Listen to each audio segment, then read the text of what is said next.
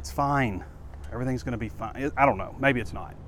Maybe it's not. Maybe this isn't a wake-up call. Maybe it's a red flag.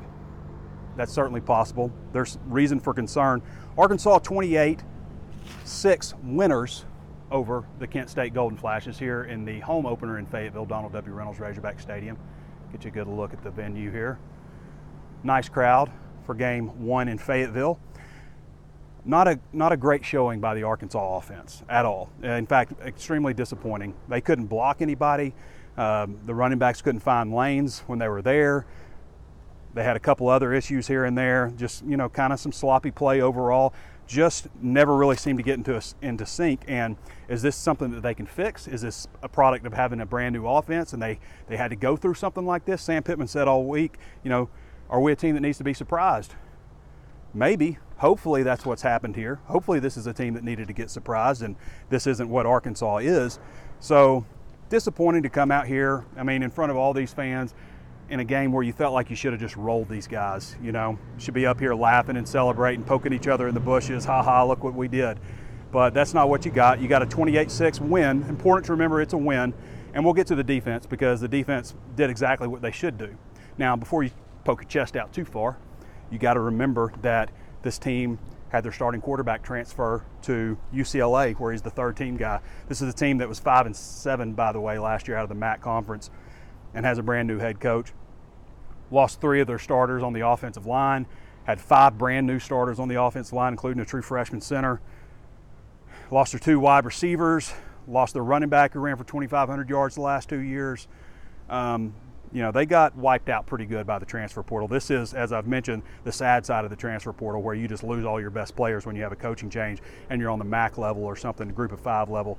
And that's kind of what happened to this team. Credit them for stepping up and playing way better. This is a team that gave up over 700 yards, 300 and something rushing yards last week to UCF in a 56-6 loss. But they came in and fixed some of their issues and gave Arkansas all they wanted. The mantra, kind of what I heard from players all week, was we're not worried about what they do, we're worried about ourselves. And I don't know. I don't know if that worked out too well for them. Now, Arkansas has got to get some things figured out on the offensive line. That's where it all starts. They're rotating players, trying to figure some things out. They've had some injury issues. Is this a product of Dan Enos' new offense? We saw back in 2015, go back to the Toledo game, they moved the ball in that one, but they couldn't get into the end zone. This one, they just couldn't move the ball. They got it into the end zone, but they couldn't move the ball. And eventually the offense picked up. They figured some things out about their personnel. They got a lot of new faces out there. Hopefully that's what's going on here. And we're not seeing an offensive line that's just going to be a problem all year with KJ Jefferson running for his life. I felt like in a lot of ways they wanted to win this game without running KJ Jefferson and got to a point where they just had to. They had to run him. And that's when the offense works at its best. But again, getting a few kinks here and there figured out. Had some issues with wide receivers early. They had a third down pass that should have been completed to Jaden Wilson early in the game that stalled that drive out. KJ wasn't really on the mark. Now, is that a product of getting pressure, or is it, just KJ not being on the mark? I thought he was throwing some balls low actually today. Just wasn't having his best game. You combine that with the pressure that they had. Not having Rocket Sanders obviously is an issue, but they got talented enough running backs, and sometimes they just weren't finding the right running lane.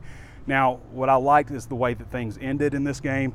Goal line stand here, it's 1st and 2 after a big play. They limited them to like 200 yards of offense, total offense. But you have a big play down here to the 2-yard line. Defense stands tall and, holds them out of the end zone. And then, you put 11 straight runs together for like 65 yards and take the last 6:05 off the game clock. So those are things that I think, you can pull away if you're looking for some positives. But there's absolutely reason to be concerned about this team going into BYU. Now, things change week to week. You can go back and get some things fixed. Again, if this is a red flag, then it's a problem. If it's a wake-up call, maybe it's something that you can get fixed. I do think that they have to stop rotating things around on the offensive line. And it's just kind of where they are. They've had so many injuries with Brady Latham, with Devon Manuel, just trying to figure things out there. Is it Takias Crawford? Is it Joshua Braun? At some point also, I think you have to maybe not worried about, I'm not saying they're worried about hurting people's feelings and stuff, but at some point you got to make some choices, and maybe this is a game that help them make some choices. And, you know, a lot of it could have been Kent State just getting walloped by UCF last week. But each game is different. You can't really compare scores. But to say that we're all a little disappointed in the way this game turned out, beautiful venue. You guys love when I say beautiful Donald W. Reynolds Razorback Stadium. Survivor 46 is here, and so is On Fire, the only official Survivor podcast, and we have a twist this season. The winner of Survivor 45, Dee Valladares, will be joining us every week. We're going behind the scenes of the biggest moments, the how and the why things happen, and the strategy and analysis you can only get from someone like me, a Survivor winner. Listen to On Fire, the official Survivor podcast, wherever you get your podcasts. But we're all definitely disappointed in the way this game played out. Got to do some things better. And, you know, the first game against Western Carolina was really encouraging just because they did exactly what you would expect them to do, came out and just rolled those guys over. This game, I mean, is it a product in part of Kent State having a little pride and showing up? Regardless, Arkansas still should have put 40 plus on those guys. They should have. Now, the defense got 11 TFLs and get out. Yep. 11 TFLs, 7 sacks. Everybody was talking about, hey, that's not enough sacks last week versus Western Carolina. They got it figured out this week. We got a little bit different route home on the walk and talk. No more Lot 44 grass after 5 years. We moved over here to the parking deck. So we're taking a different walk with you.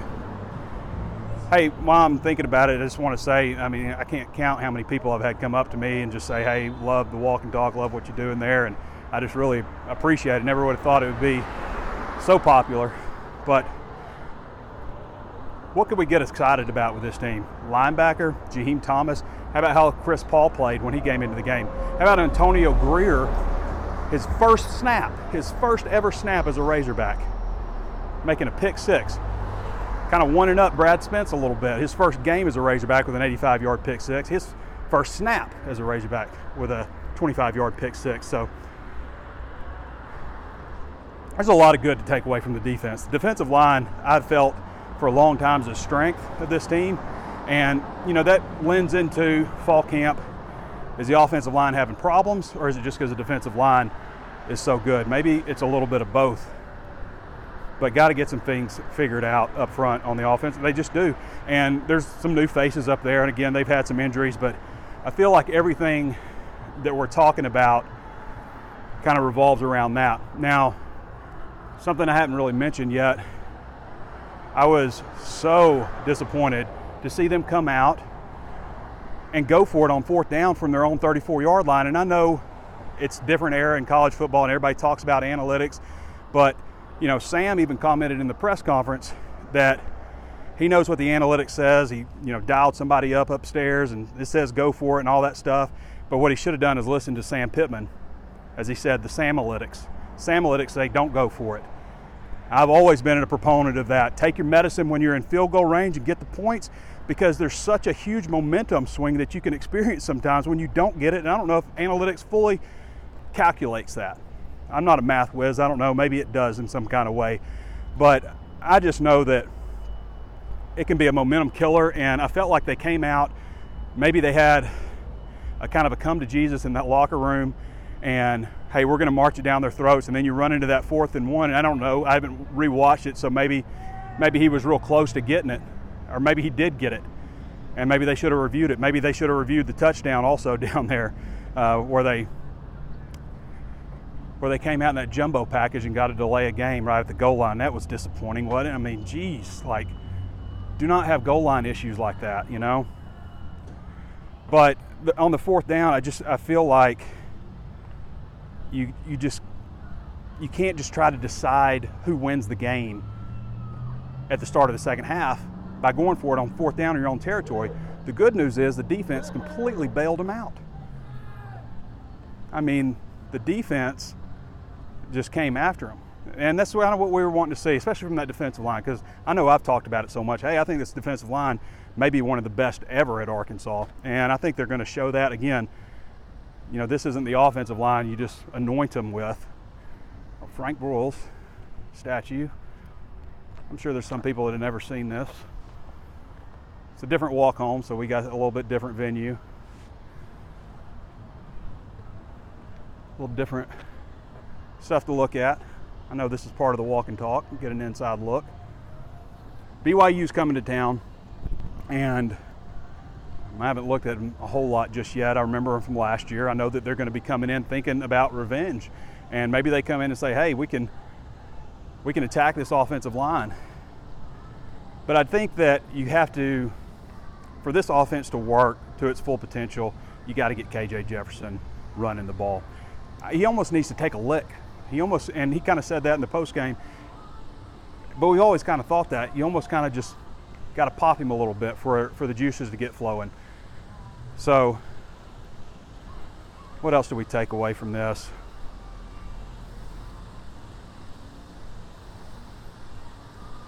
Well, we got to talk about Isaac TeSlaa.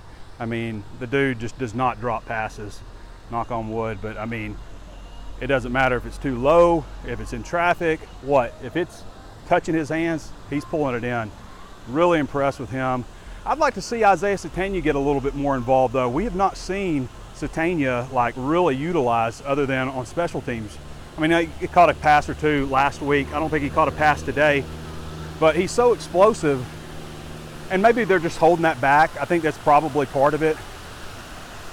You guys know how I feel about Sam Pittman. I think he got a little upset with me, maybe a little bit, with the question I asked about rotating the offensive line and how other teams just don't do that. Not upset, but maybe didn't love my question.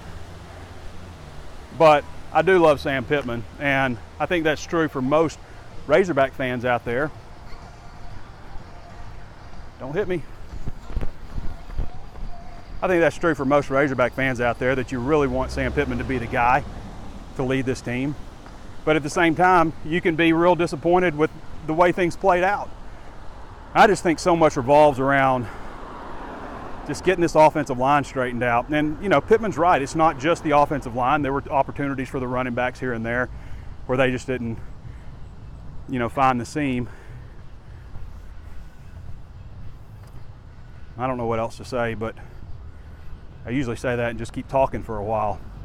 I ditched the gimbal last week I used on the walk and talk because it was like making me look like I was on a trampoline or something, like keeping everything else steady. I got this one that goes real long now. How about that?